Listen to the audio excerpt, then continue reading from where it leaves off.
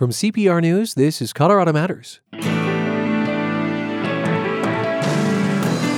More people being hospitalized in the state with COVID-19, but how does it compare to past spikes? Then, might the time have finally come for a Front Range train? How is it that passenger rail doesn't already serve this community? We spent too many decades at Amtrak, unfortunately, just keeping the system together, not investing in the places that America was growing. Later, unlocking the mysteries of muons. We are all familiar in some way with muons because they're zipping through us all the time. Muons are the particles that make up the cosmic rays that hit in Denver almost 20 times per second every square foot on the ground. And remembering the longtime coach of the Colorado Peaches, a senior women's softball team.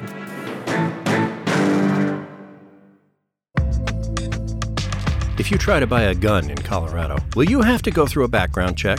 How many gun shops are there in the state? And what exactly does open carry mean in Colorado? These are just some questions from listeners in the last few weeks, and you'll find the answers at CPR.org. The history of Colorado's gun laws, what's being proposed, 10 questions you asked about firearms and gun laws in Colorado, answered at CPR.org/gun questions. This is Colorado Matters from CPR News and KRCC. I'm Ryan Warner. The state of Colorado has paused the use of the Johnson & Johnson vaccine over concerns about blood clots.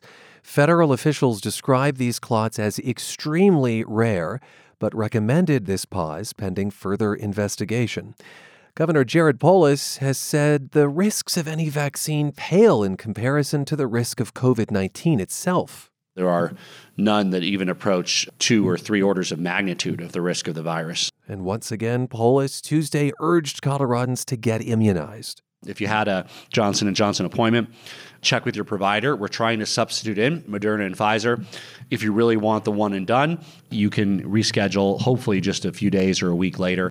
COVID-19 is the story that keeps on changing. So, to keep us current, Dr. Ken Lin Kyu is on the line. He's a pulmonary and critical care physician at National Jewish in Denver. And Doctor, welcome back to the show. Thank you for having me. Let's start with J&J. We're talking 6 cases of these blood clots after nearly 7 million doses. Do you fear this pause will be taken out of context? I worry very much that it may, Ryan. And tell me about what you think the effects of that might be. Yeah, so we've already seen throughout the country and also here in Colorado a lot of vaccine hesitancy. You know, people fear the unknown, and when we have these vaccines, whenever there's a little hiccup in it, it's very hard to separate the truth from what rapidly propagates on social media. And because of that, people don't know what to believe, and they become very hesitant to get the vaccine. So when you have an extremely rare complication such as this, which it turns out may be just we're looking so hard for side effects of vaccine that we're identifying rare things that happen that are true and unrelated, people become scared and they say, I'm not going to do this. The Washington Post reports this morning that the pause on the J&J vaccine may disproportionately affect students, shift workers, rural residents, and other hard-to-reach groups. It was very often that the one-and-done vaccine was being used to reach out to these populations. The percentage of people testing positive for the virus has been creeping up lately, Doctor, nowhere near where it was this past winter. But health officials are worried. Hospitalizations are also rising. What's your sense of why this is occurring even as vaccinations get into arms? Yeah, that's a great question. And I think it has to do with who's getting infected and how quickly we are trying to return to normal. So tackling the second part first, people want to get back to normal, or people need contact. We're social animals.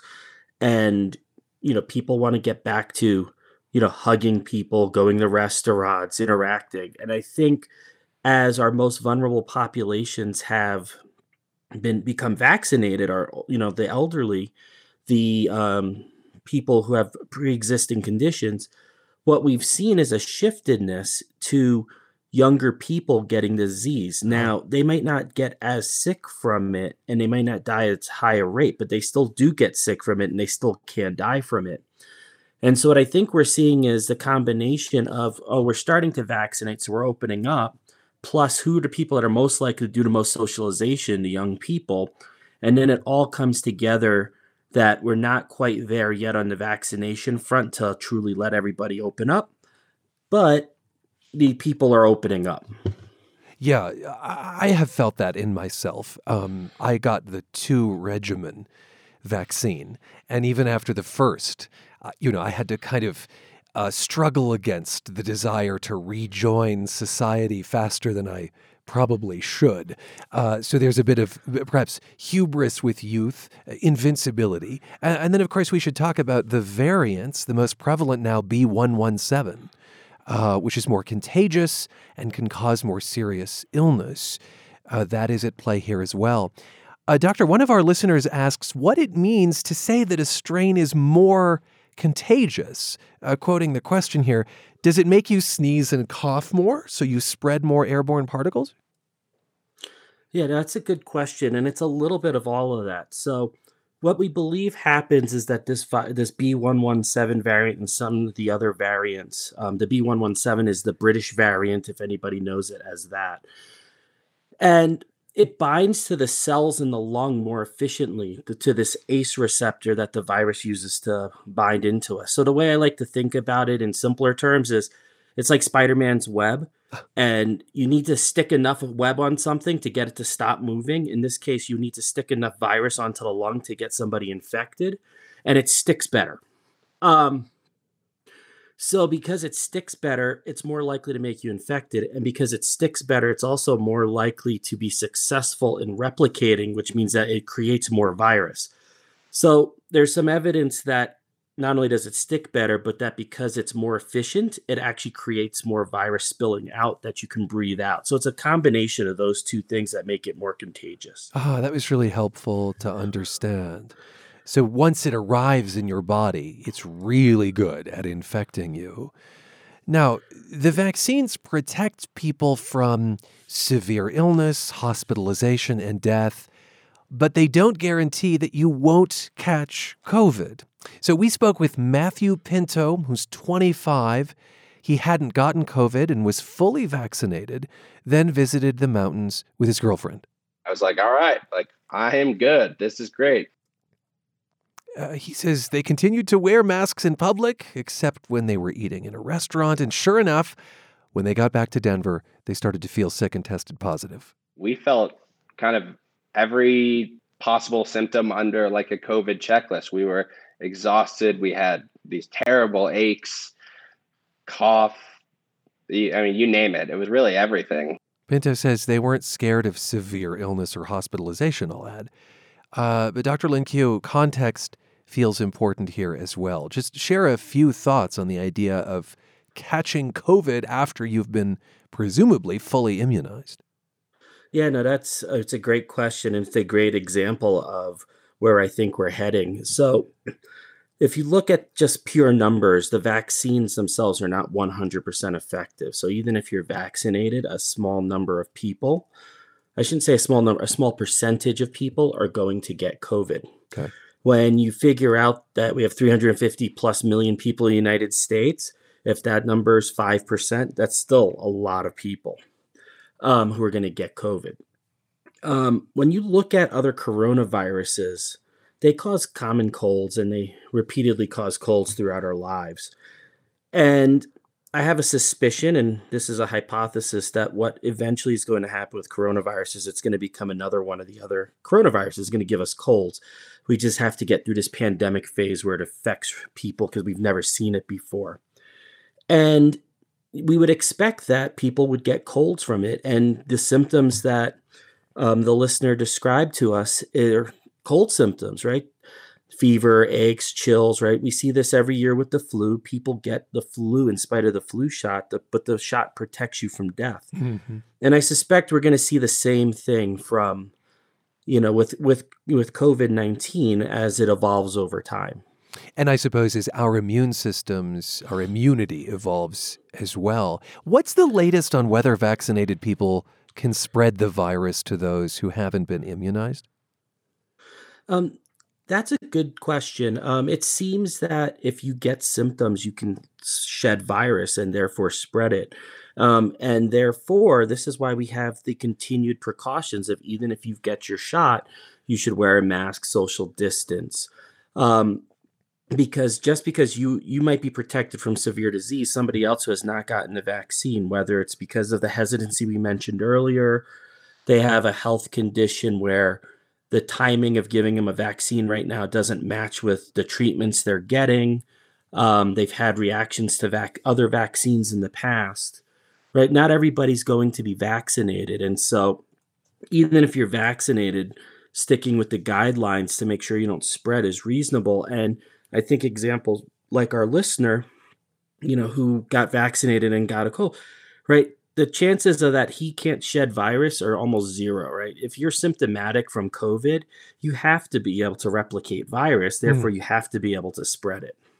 And so this is why there is continued emphasis, if not in the rules, at least in the public health messaging around wearing a mask, around social distancing, for instance. Doctor, thank you so much for being with us. I appreciate your time. You're welcome. Dr. Ken-Lin Kyu is pulmonary and critical care physician at National Jewish Health. He has treated COVID-19 patients from the beginning. There's been talk of front-range passenger rail, well, since I can remember, an alternative to the congestion of I-25. And now there's reason to believe such a train might actually happen. CPR's growth and transportation reporter Nathaniel Miner joins us. Hi, Nathaniel. Hey, Ryan. I mean, there really has been a constant hum around front-range passenger rail for years, and occasionally there's talk of something more futuristic like Hyperloop. Why might the picture be different this time? Well, we got a brief break of it last year during the height of the pandemic, but traffic, right? Like it's bad. It's only going to get worse in coming years, and so there's bigger need for alternatives to Interstate 25. That's number one. Number two, like it seems to be a real coalescing among really important players around this thing. Local governments, state governments are behind it, and also crucially, the federal government. Amtrak wants to get involved, and it sounds like they've got some cash to help push this along. So presumably that's a function of the change in administrations. Do we know where this train might go and stop? Well, at this point, they're talking about Pueblo to Cheyenne, Wyoming, stops in Colorado Springs, Denver, Fort Collins, some smaller cities in between. We do not know a specific route yet. There's a couple different options that they're studying. In the long term, like a couple decades out, they're talking about going all the way south into New Mexico, Santa Fe, Albuquerque, perhaps, which would be quite a thing. That means it would also, if that happens, would connect with two cross-country Amtrak routes. The California Zephyr goes through Denver. That's Chicago to the Bay Area. And the Southwest Chief, that goes through Trinidad and southeastern Colorado out on its way to Los Angeles. So this could potentially connect all of these lines together. We're talking hundreds of miles of track. That's so right. A big project in the billions of dollars, according to early estimates. And I have to imagine, as a result of the scale of this, that federal support is critical. Yeah, that's right. A couple of weeks ago, the Biden administration put out this proposal, giant, couple $1 trillion for infrastructure across the country. And in that proposal, there's $80 billion for Amtrak. So that sort of gives some perspective here to just what the federal government right now is thinking when it comes to passenger rail. However, interestingly, Amtrak said this week that even if that does not get through Congress, even if they don't get that full $80 billion, they want to build in Colorado. They see this as a priority.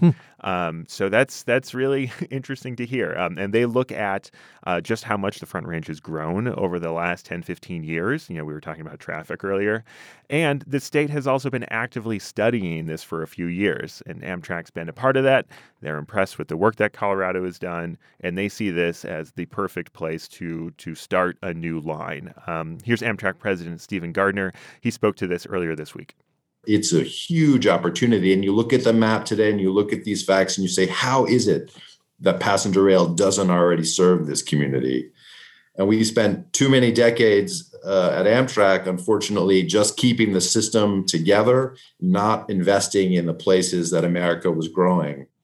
What exactly would Amtrak be doing here?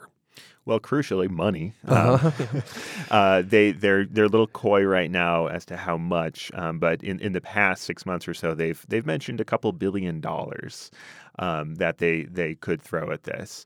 So that's enough to sort of get starter service off the ground. Apart from that, operations, right? They run a system nationwide. They could use those resources here to operate the thing. And I suppose it's this hint at a commitment that is the game changer. But the state legislature's involved in this too, right? Yeah, that's right. The state legislature, the Polis administration, it's controlled by Democrats right now, the entire state government, and they are very supportive of this. There's even some Republican support too. And so they put in this planning process. They started that a couple of years ago. And now there's a new bill at the legislature that would push this process even more forward. It would create a special taxing district up and down the Front Range, and that could help lead to a funding mechanism apart from the federal government that could support this thing in perpetuity. Well, that sounds awfully familiar to folks. Perhaps, I mean, it kind of smacks of Fast Tracks, RTD's ballot measure, some 20 years ago. Yeah, that's right. Fast Tracks, for those who have not heard me go on about this on CPR's air, that was a big capital expansion project that voters approved in 2004. Rail opened all over the metro area, including out to the airport. That's the most popular one. But they did not finish all of it. There's the B line to Boulder and Longmont. That's not done yet. The governor desperately wants the RTD to get that done. And that has led to some frustrations, especially in the Northwest area.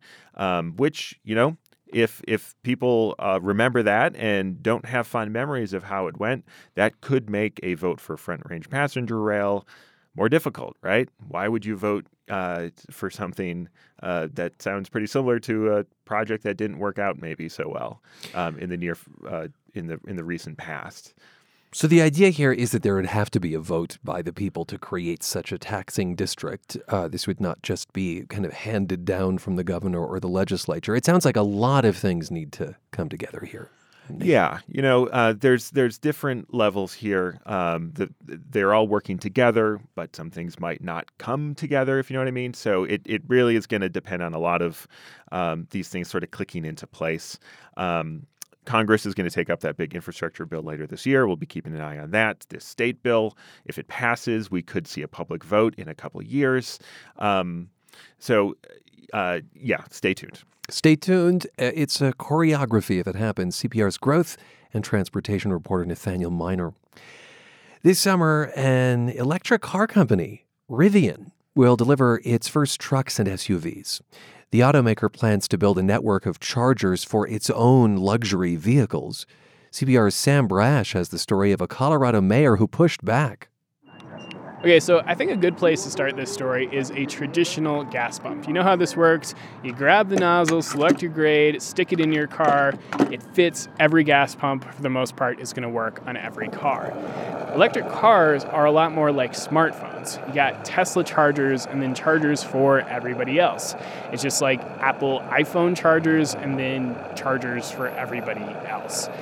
What this news from Rivian basically means is there's going to be a third type of fast charger, which has some people worried that the whole infrastructure for electric vehicles is going to get really confusing. People like the mayor of Salida, Colorado, who I'm going to go talk to now, but he is 2.5 hours away, according to Google Maps. So we got to get moving. I meet Mayor P.T. Wood at a bar he owns on Salida's main drag. It's called Wood's High Mountain Distillery. And just inside the front door, there's an electric car charger he installed way back in 2013. And for a long time there, we had cars plugged into it every day. It was the only EV charger in central Colorado that was free and public. Wood says it was one of his best marketing ideas. People were literally buying like a case of spirits from us just to say thanks for the charging. The device is slow by today's standards, but it fit almost every electric car out there at the time. Anybody could get power and a cocktail at his place. Since he won the mayor's office in 2017, he's expanded on the strategy. The city installed another bank of chargers right downtown, and they're also free and open to the public. The economic return of people stopping in town, spending money here has paid for the electricity multiple times. This fit with Wood's bigger goals as mayor, too. He moved to Salida more than 3 decades ago to guide whitewater trips, and he still looks the part. Think ball cap, cargo pants, bushy beard. Salida has since become a tourist hotspot, but Wood wants to keep it affordable for his fellow river rats and other locals. Folks working in our restaurants and our retail outlets and river guiding and all those things that really drive our economy. The chargers hit a sweet spot, free power for tourists and residents. But this is where Rivian, that electric car company, comes in and messes with his plans a little bit. See, last year, a representative approached Wood with an offer. The company wanted to build 8 car chargers in Salida at no cost to taxpayers. Wood thought that sounded pretty cool, but then he heard the catch. Only Rivian's ultra-pricey vehicles could plug in.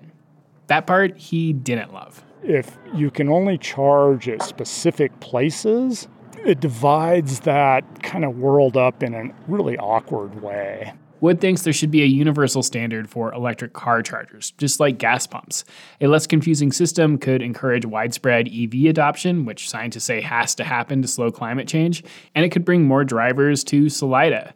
But some experts don't agree. Chris Nelder is with the Rocky Mountain Institute, a clean energy think tank, where I focus on chargers and particularly the EV grid integration. And he says the U.S. doesn't need standardized chargers. It just needs a lot more chargers. The more that people see public, especially high-speed chargers out there that they can access, the more comfortable they're going to be with buying an EV. So if a company wants to build chargers just for its customers, so be it. This is private enterprise, baby. Mayor Wood, he eventually found common ground with Rivian, which declined a request for an interview.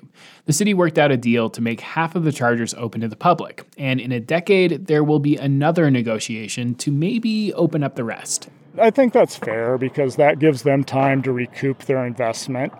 And then at that end of that 10 years, I think we'll really have a much better feel for where this EV world is going. Wood said right now, Salida's a little off the beaten path, but getting in early with rapid electric car chargers will help maybe put it on the map. And so providing that ability to charge your EV allows folks to come through here and to experience, our little piece of paradise. But a paradise he hopes will be open to all drivers and all electric car models. I'm Sam Brash, CPR News.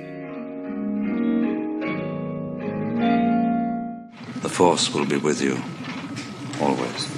Mark Hamill, the actor who played Luke Skywalker in Star Wars, tweeted just last week, "Evidence is mounting that the Force has been with us always."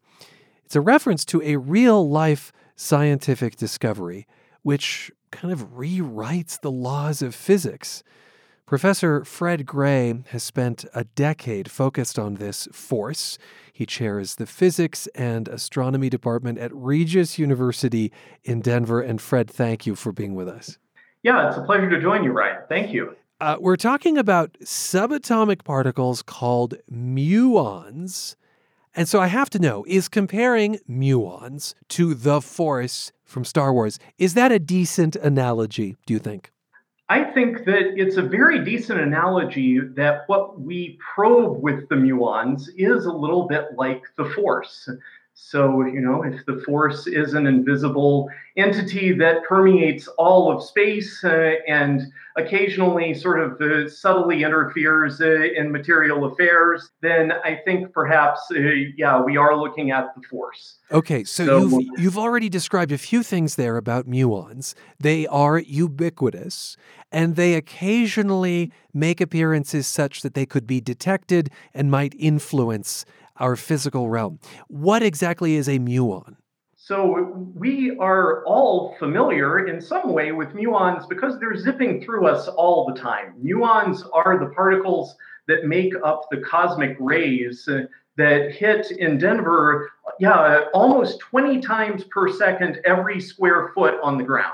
While we've been talking, we have been experiencing hundreds or even thousands of those cosmic ray muons going through us. So the muon really is that high energy particle that comes from the sky because primary cosmic rays hit the top of the atmosphere and produce showers of secondary cosmic rays that come down to ground level here. We have more of them here at high elevation in Colorado than you would find down at sea level. In fact, you could actually make a case that the muon was discovered in Colorado because, many of the initial experiments that were done to try to understand what the cosmic rays were done up on top of Pikes Peak. Okay, and so altitudes like our own are kind of more muon intense. Am I to think of this as a function of the sun?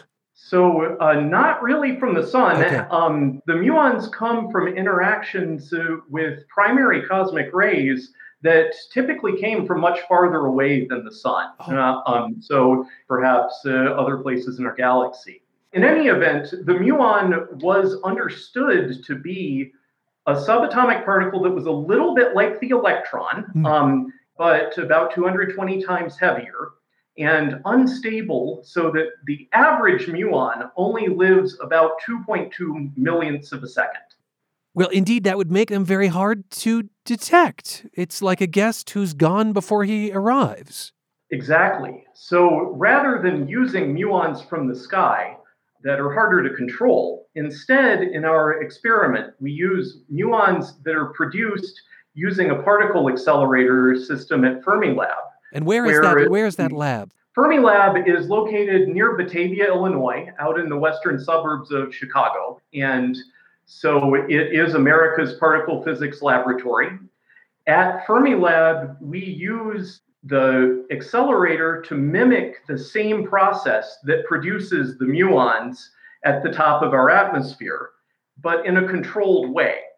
So in a controlled way, we make muons come into our experiment, and we send them into a magnet where they fly around and around and around, making laps with their spin vectors going a little bit faster than they're going around. Okay. And it's that motion of their spin that we're studying, because you might say that it's the force that's making that spin vector rotate.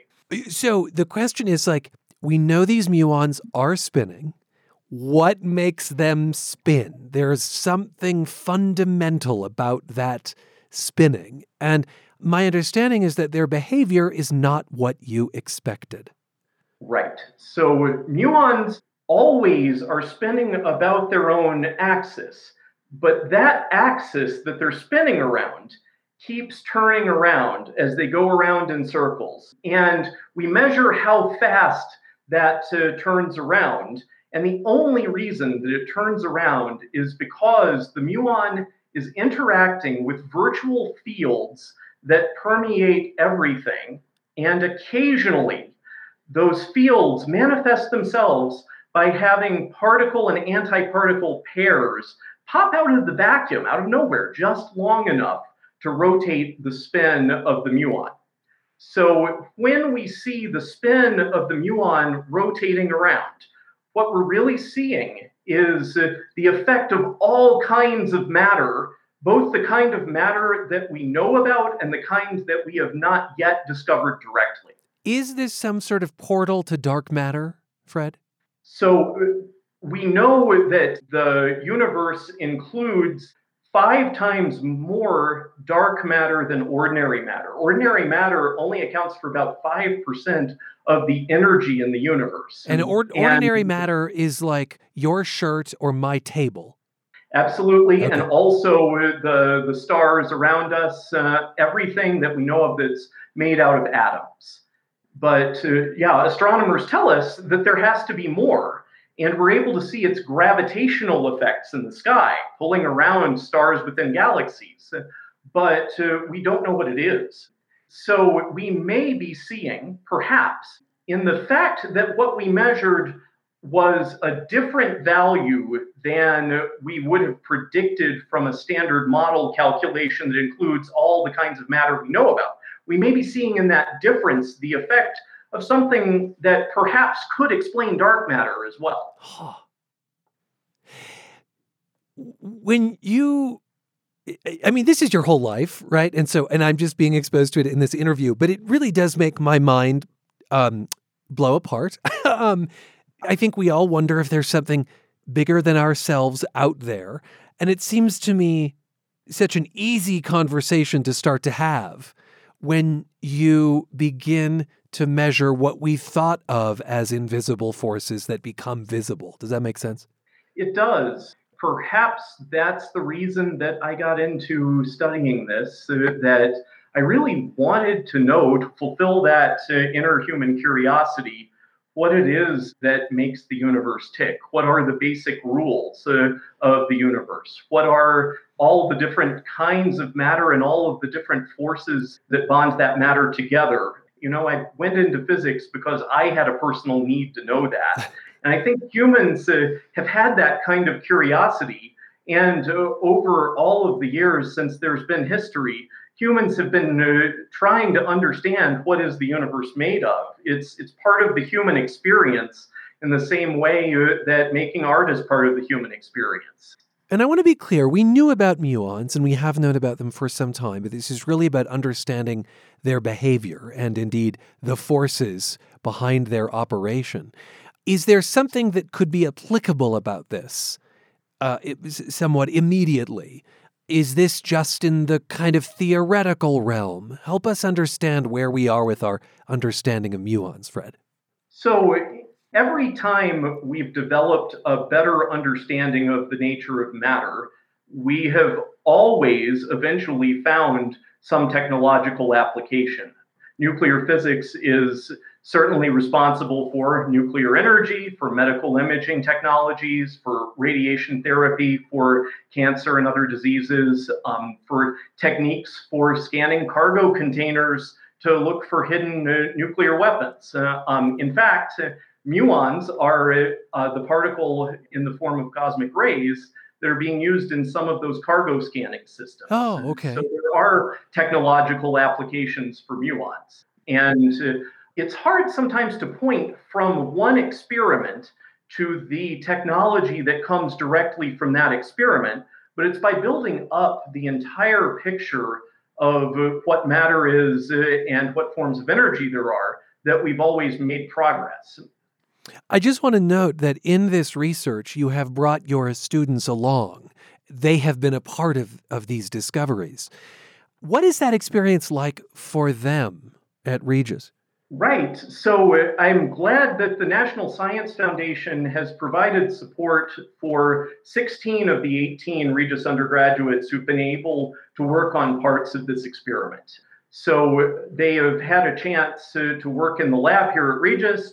Many of them have had a chance to go to Fermilab to do some hands-on work on the experiment. So they have been able to develop their skills to build electronics, to write software, to analyze data, also to work as part of a large particle physics collaboration. The other half of it is the experiment couldn't be done without the work of all of the students. Well, throughout this interview, Fred, I've just been thinking of how many muons have been going through my person as we've been talking. Thanks for helping open our eyes to this. You're very welcome. It's been a pleasure. Thank you, Ryan. Professor Fred Gray chairs the Physics and Astronomy Department at Regis University in Denver. When we come back, a coach who never stopped coaching, even when she was in the hospital. I'm Ryan Warner. You're with CPR News and KRCC. Hi, I'm Caitlin Kim from CPR News. Every day, I cover Congress and what your representatives and the federal government are doing for you and for Colorado. I'm thankful that you value insightful, independent reporting that provides you with news you can use. You'll rely on CPR to keep you informed about what's going on in your community and beyond. Now I'm asking you to support the journalism that matters to you, because you make it possible when you donate. Please give today at CPR.org. Thank you. This is Colorado Matters from CPR News. I'm Ryan Warner. Carol is catching still. Cindy Kay is pitching. Fran, you're going to be at first. Maggie at second. Sandy R. at third. Eileen at shortstop. The Colorado Peaches are remembering their longtime coach, Gail Klock. Klock died last month at age 73 after a long battle with cancer. Even in the face of illness, she maintained a winning spirit with her senior women's softball team, coaching from her hospital bed as her players took home a silver medal at the National Senior Games. The Peaches welcome athletes 50 to 90 plus. The goals, in my mind, the goals for the group are more that you compete with yourself to be as good as you can be. And when that comes together with all the individuals, the team is stronger and has a chance of winning. I don't base winning on the score. I base winning on the effort, the improvement, and how we put that together when we're in competition. I spoke with Gail Klock in 2017, along with Maggie McCloskey, who plays second base for the Colorado Peaches. I asked Coach Klock if the adage is true, that you're never too old to play ball. It is true, and the players I've known for some time have actually gotten younger in terms of how they move, their endurance, and how they perform. I guess that's just the idea of keeping fluid. Yes, it is. It's surprised me. Even though I coached all my life, I didn't anticipate that. Maggie, are you in pain a lot when you play? How do you feel when you're on the field? When I play, I'm not aware of any pain. Afterwards, yes, I hurt. I do have something, I don't even like to say it, but it's arthritis, and but it never holds me back. And do you think it helps at all with the arthritis? It absolutely helps. You just keep moving. You keep moving. I understand, Coach, that you also have a team of younger women that you coach, and I wonder if you might compare and contrast what it is to coach younger players versus older players. Do you change your approach? Do you change your expectations, or what? Very little, actually. I see it very similarly, and I tell the younger players that, and they're astounded, and it also motivates them to work harder. That is to say, the younger players know of the Peaches. They do know of the Peaches, and a few of the Peaches have come and watched the high school kids play, and the high school kids are delighted by the fact that someone has an interest in them. You must have to be aware, though, of the potential for injury, which is different among these players. It is. You have to be aware of what can happen and how it might happen, but you don't anticipate that it will. How long do you think you'll play, Maggie? I hope to play until I'm maybe in my 90s. Yeah, that's an interesting question because I don't know that I want to live forever, you know. It's time to recycle this body and and move on. But I want to live playing. I want to explore this idea that you don't want to live forever because longevity is so kind of lionized in our society. What makes you say there's a point where it's time? What did you say? It's time to recycle this body. Right. It's time to move on. I want to live fully until I'm ready to check out. Yeah. You were a nun at one point, and did you play sports in the convent? Yes, we played a lot of sports in the convent. Yeah, played volleyball and some softball, not very much, but yeah, we were very active. And so you had an active life before this? I did. Is that key, Coach? Must you have led an active life before joining the Peaches to succeed? I don't think so, because there are some people that wasn't the case. They hadn't done much before. They certainly had not done things in terms of organized sports. A lot of them didn't have an opportunity, being the ages they were for girls and women.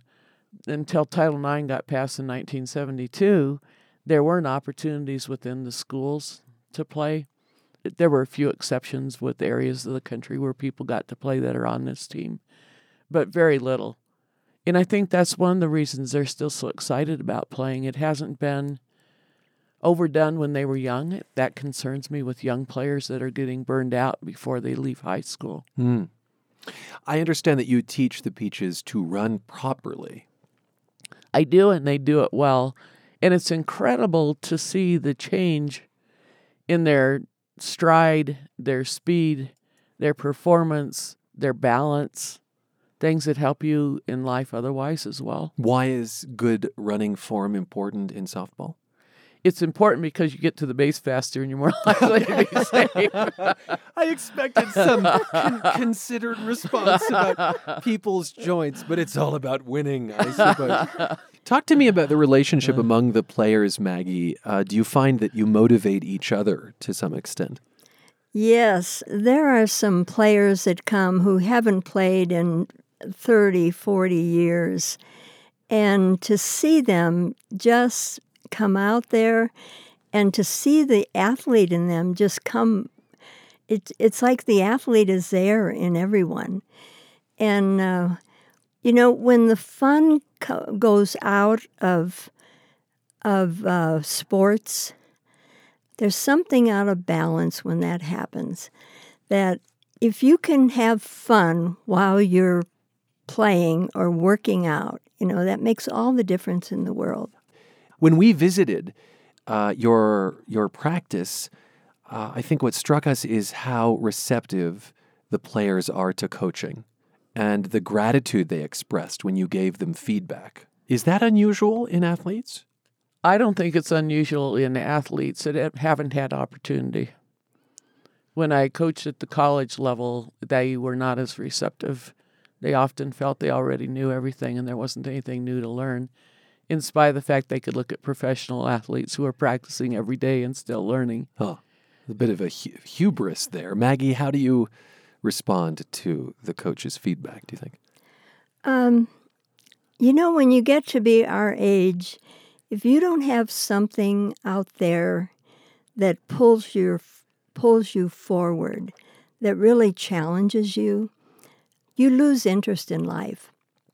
And women of our age, when we don't have something like that, we isolate. And so this provides connection for you. Yes, Yeah. yes, absolutely. Thanks for being with us. We really appreciate it. Thank you. It's enjoyable. Thank you. You heard there Gail Klock, coach of the Colorado Peaches softball team, speaking with me in 2017. Klock died last month at age 73 from cancer. In 2020, she was honored with a Lifetime Achievement Award from Sportswomen of Colorado. Maggie McCloskey, whom you also heard in that interview, is 89 and still plays second base.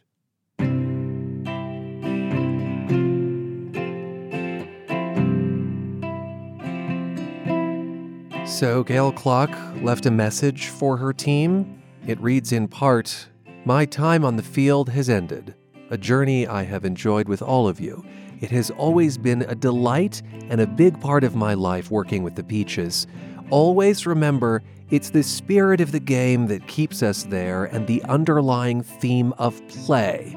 No matter how old you are, you can and should always love playing. The innings are finished, the game is over. I've given my last piece of advice and my time here is gone. Love to each and every one of you." Signed, Coach.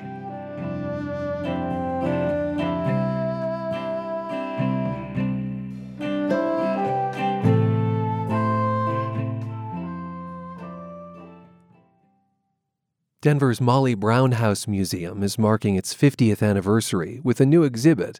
The show unearths the building's past and sheds new light on the woman who called it home. CPR arts reporter Monica Castillo has the story. The musical The Unsinkable Molly Brown holds an interesting spot in Colorado history, as Molly Brown House tour guide Pam Mahonchek tells visitors. Not all of the listeners will remember the original movie musical, The Unsinkable Molly Brown, which debuted here in Denver in 1964 at the Aladdin Theater on East Colfax. I remember it. It was my very first movie that I saw in a real movie theater, not a drive-in. And then, someday, with all my might and all my main. The story that it tells is not factually accurate in any way, but boy, was it popular. And I never say a bad word about that musical because it helped get this house saved 6 years later. The musical was based on the limited information the public knew about Margaret Brown at the time. Some of the myths said that she was uneducated, that she once accidentally burned her money in a stove, and she was rejected by Denver society. But there are larger-than-life details that are true. She really did survive the sinking of the Titanic, and the museum actively works to highlight the facts over fiction. Without the movie, Denver may have lost the house that Margaret Brown once called home. Mahonchek was giving tours of the house when she was a teenager. I was one of the very first tour guides. There wasn't much to tour. We brought him in and we showed him around as best we could around the restoration work that was going on. At one point, we even gave people plastic bags to put over their clothes because of the plaster dust. The house had had many different lives after Margaret Brown died. Over the years, it was a boarding house for men, and later a Jane Addams house for wayward girls. Eventually, the house was in danger of becoming a parking lot, according to museum director Andrea Malcolm. Of course, urban renewal is sweeping through Denver at the time, and huge swaths of downtown are being, bulldozed over for parking lots. After sinking tens of thousands of dollars into restoration, the house's owner, Art Leisenring, realized he needed more help to save the house than he could afford. So, in 1970, he asked fellow Denverites for help. The group of concerned citizens Leisenring brought together became the founding members of Historic Denver, a nonprofit that saves pieces of the city's past that are in danger of disappearing. Mahonchek's mother was a part of that group. Ever since The Unsinkable Molly Brown premiered in Denver, more and more locals wanted to see the house where the Titanic survivor once lived. The house received support from the public and many prominent Coloradans, like Andy Love, the wife of then-Governor John Love. It would take years of restoration to get the house back to its 1910 grandeur, when Brown had the house photographed in her heyday. Colorado, my home, and here till the judgment I will stay. The group's efforts to save the house may have started in the 1970s, but restoration on the 132-year-old house continues today. In recent years, the porch in front of the house needed to be entirely refurbished, as Denver's weather and over 100 years' worth of visitors took their toll. According to Malcolm, the museum has spent over $1 million over the past few years to clean, restore, and maintain the house's stately appearance. Malcolm says scholars continue to find new information about the real Molly Brown, Margaret. Her many contributions include helping raise money to build St. Joseph's Hospital and other Denver institutions. She was an amazing philanthropist. She was a social justice advocate, a diehard suffragist, and even made a bid for U.S. Senate to be a voice and a champion for those that don't have a voice. And 50 years after her mother got involved to save the house, tour guide Mahonchek is still sharing the legacies of Margaret Brown and her mother's work with visitors. My mother died of breast cancer when I was only 18 years old. I have nothing left physically of hers except an entire beautiful home. This house is not only where Margaret lives, but where my mama lives. If you ask me to wait for a lifetime. The 50th anniversary exhibit at the Molly Brown House is on display now through September 19th. I'm Monica Castillo, CPR News. Just to look at you. Before we go, we're working on a story about pandemic projects you didn't finish, whether it was organizing your home, learning a new language, or teaching yourself to play piano. I bought a stationary bike with the intention of using it daily. I use it weekly at best. So tell us what your hope was and what went wrong. Our email is coloradomatters@cpr.org. coloradomatters@cpr.org. For now, thanks to our own team of overachievers. Carl Bielik, Allie Budner, Andrea Dukakis, Michelle Fulcher, Matt Hers, Michael Hughes, Carla Jimenez, Avery Lill, Pedro Lumbrano, Patrice Mondragon, Shane Rumsey. And I'm Ryan Warner. This is Colorado Matters from CPR News and KRCC.